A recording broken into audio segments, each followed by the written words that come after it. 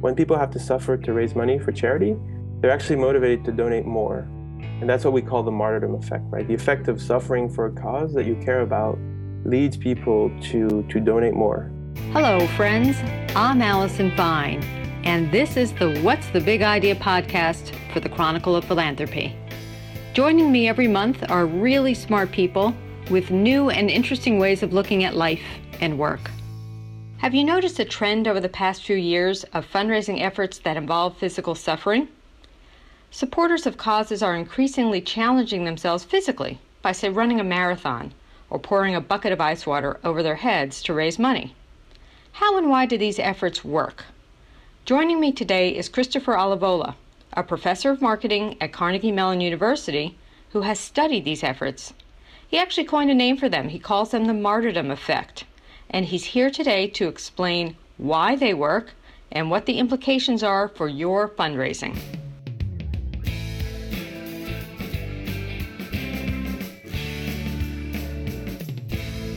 So now Chris joins us for the podcast. Thanks for coming aboard, Chris. It's great to speak with you. Thanks for having me. My pleasure. Now, one of the many things that you've been studying, one of the many very interesting things you've been studying is something that you call the martyrdom effect. Can you explain that to us? Sure. So the martyrdom effect is the name that we gave to this kind of interesting phenomenon that I sort of found in my research. And it's basically the story starts when I was in grad school. I sort of found it really interesting that people were doing these painful, and still do, you think it's still popular, these painful, effortful fundraisers for charities, like, running marathons for charity and so on. More recently, you had the Ice Bucket Challenge for ALS. And so the fact that people are choosing essentially to suffer, right, to endure these effortful, painful events to raise money for charity, I thought was really interesting. And my research led me to this finding that actually one reason people do this is because when people have to suffer to raise money for charity, they're actually motivated to donate more. And that's what we call the martyrdom effect, right? The effect of suffering for a cause that you care about leads people to donate more. And by the way, that's true whether you're the person suffering and that motivates you to donate more, or your friend is suffering. She's going to do something painful for charity, and that motivates you to donate more to sponsor her effort or her suffering, essentially. So that's fascinating. Can you drill down just a little bit deeper and tell us psychologically why exactly that happens? Embarrassingly, no. Okay. It's a phenomenon that I've witnessed. I've Right. witnessed. Yeah. We witnessed every Right. day. I mean, we Right. seeing these things that I've studied, and I'm going to be perfectly honest. So this is you get to see how ugly science can be sometimes, or at least not as pretty as sometimes they make it out. I've how do you say, I've demonstrated this phenomenon time and time again, through several studies. And I initially had some ideas about what might be going on, but I managed to rule them all out. And right, by doing experiments that sort of tested these ideas. And so what I'm finding is that this martyrdom effect seems to be occurring above and beyond many of the things that people would, in sort of like psychology or economics would say might be driving the thing. So it's, I think at this point, the best explanation I have, which I don't feel is like much of an explanation, is that people find it more meaningful. Donating to charity or sponsoring someone, they find it somehow more meaningful when the process of raising money involves suffering. And again, that's sort of a circular explanation. That's saying, well, why are they finding it more meaningful? That's a good question. And does the degree of pain have anything to do with this? I mean, can you skip a snack, or do you have to, go on a hunger strike for 30 days?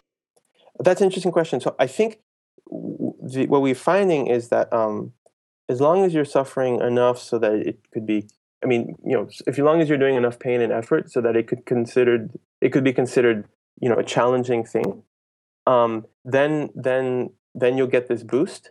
But beyond that, it doesn't matter, right? So I've done studies where I ask people, how much would you donate to run a mile for charity, or how much would you donate to run 2 miles for charity, et cetera, up to 20 miles. Mm-hmm. And there's no difference, right? So when you go from 0 to 1, you get this boost. Right. But beyond that, it doesn't matter. And the same thing, by the way, if I ask you, your friend is going to run a mile, how much would you donate to sponsor her? She's going to run 2 miles or up to 20. Again, it doesn't seem to matter. What seems to matter is that she's doing this challenging thing. Right. But exactly how painful, effortful it is doesn't seem to matter. So I think people are not so much sensitive to, they're not really paying attention to things like the amount of pain and effort, the distance that you're running, or the temperature of the ice in your bucket. They're just kind of like saying, look, this person is enduring this pain and effort for charity as opposed to not. And so Right. I need to donate more to sponsor them, or I'm going to do this painful thing. I'm going to more motivated to give. There's no way I would go more than 1 mile then. I think that that would be clear. I would do 1 mile and out. So I think the interesting thing is, in a universe where the longest thing we could run was a mile, I think that would work. But I think what happens nowadays is that what you see these fundraisers doing is sort of like I don't know, torture themselves or outgun themselves, right? So it used to be like you run a few miles and that was good enough, right? Right. Now you got to run like a full marathon. Now you have also these charities where they're running in like gorilla suits, which makes it harder, or they're running in like some have these charities where they run in like I don't know, like freezing cold Or Antarctica or those the North Pole or whatever. those polar Polar runs, swims. Yeah. polar swims. So they Yes. just like so. I think the reason so when you so what you do find in the actual data, like in donating, is like when people have the option to, let's say, so I've looked at data from a charity that was doing a bike-a-thon, and it was the everyone could sign up to the same race, but you could choose to bike. I think it was like 25, 50 miles, or like 150 miles. Mm-hmm. And you see that the longer people go, the more money they raised. And I think that's because it's not a contradiction from what I said before. It's because people can see, look, you're choosing to bike 25 when you could have been biking 150, right? There's people doing much more, so I'm going to give you a bit less. Right. Or vice versa. So you're choosing to bike 150 when there's people who are giving up or stopping at 50, 25. I'm going to give you more. So when you can directly compare those amounts, you can make those judgments like this person is doing more, so to speak, than the other person. But if we lived in a universe where there was just one, run and it was half a mile, I think, and people were like, running really hard for half a mile, then I think people would treat it like the, very difficult event, right? But it does sound like for fundraisers, there's an increased degree of difficulty year after year. That sounds like quite a challenge to keep up with. I think they either have to increase the difficulty or they have to make it a different kind of, original kind of suffering. So like the ice bucket challenge is, there's many elements to that made it very popular. The fact that you could, the people were filming themselves and challenging their friends. I think that was kind of a unique, interesting thing. But it was, it's different than a run. It's different than and whatever. It's sort of like, I would say it kind of reminds me of those polar plunges where people jump into like a freezing cold lake. Right. But it's like, I guess it's like your, do it at home, homemade polar plunge with just a bucket of ice, right? So yeah, I think that the charities or fundraisers have to differentiate themselves, in terms of the event and this kind of thing. And does it matter who is doing this? Like, do I need to personally know this person who's running or swimming to donate to them? Or is it more viral, like the more challenging it is? That's a good question. We haven't looked specifically at that element, although I'm sure it matters on its own, by the way, right? So I think, it's pretty safe to predict that people are going to donate, are more likely to donate to sponsor their friend than some total stranger. But I think that the martyrdom effect would be, I think it would be like an independent thing, right? So like you think about a colleague at work that you kind of know, but is not your closest friend. If they come up and ask you for a donation for charity, for some charity you don't know about, you're not particularly interested in, you might not be that motivated. But if that person tells you that they're going to run some grueling, thing, in the ice or whatever, then you might feel kind of more pressured to give, even if, again, you don't know this person that well. So I think this, and the same with your friend. If your friend asks you to donate, if it's a good friend, you might donate a little bit. But if they're going to do this grueling event, you might feel that you need to donate more. So I think my intuition, it's not hard data, but my intuition is that this effect, this martyrdom effect, as we call it, is probably separate from the social network thing.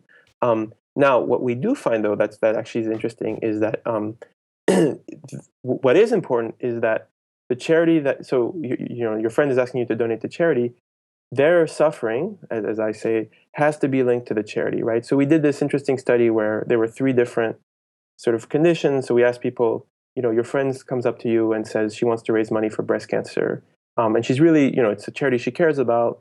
How much would you give, right? So no mention of like marathon running or whatever, and people give, some amount of money, and then you ask another group of people. Now imagine your friend or your friend is asking you to donate charity for breast cancer. She's going to run, 10 miles to raise money, and people give a lot more in that case. Okay. Now, what's interesting is, and that's the martyrdom effect. What's interesting, there's a third condition where you say, okay, so your friend comes up to you and she asks you to donate for two charities, let's say like the local animal shelter and the breast cancer charity. Now, she's going to run a 10-mile race to raise money for the animal shelter, but she doesn't need money for that. She's got that covered. But she wants you to donate for breast cancer. And there, people donate to the same breast cancer charity just as little as in the condition where she's asking you to donate breast cancer and she's not running and there's no other charity. So even though she is suffering for a cause, because the cause she's suffering for, this animal shelter, is different than the one they're being asked to donate to, right, they donate just as little. They didn't get any effect. Exactly. So it's like you want your money to be associated with her suffering, otherwise you're not interested. And right? And do you think the fact that these activities are not at all related to these causes, does that matter in any way? Does it matter to the causes in the long run, you think? So the typical scientific way, the answer is yes and no. Yeah. So on one hand, and I think this is actually an important point, that and then this is what makes this phenomenon interesting.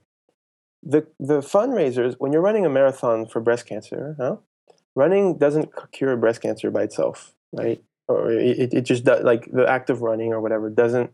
So in that way, it's unrelated to breast cancer. Like you're not, the act of running or pouring ice bucket on your head or whatever, that's not what's curing the disease, right? And the same way that running or fasting doesn't solve world hunger, right? So in that way, those events are disconnected, right? In a sort of in a true sense, I guess, or in a specific sense. On the other hand, they are related in the sense that the fundraiser involves suffering as the cause, right? The cause is about trying to mitigate human suffering, right? So curing disease, or fighting, helping refugees of war, or fighting malnutrition. These are all things involving human suffering. And in fact, we found that in this way, it matters. So what we find is that the martyrdom effect works for causes that involve human suffering. Again, curing disease, helping war refugees, fighting malnutrition, and so on. There you get this boost, right? If people are going to suffer to raise money for starving kids, they're going to get more donations than if they're going to have a picnic for starving kids, which seems totally inappropriate. But if the fundraiser doesn't involve human suffering, right? If you're raising money for a political party or the opera or the local children's soccer team, there you don't get that effect, right? So there is this congruency that it seems inappropriate to it seems appropriate to suffer, again, in a way that's not, you're not curing the disease, but you're kind of suffering.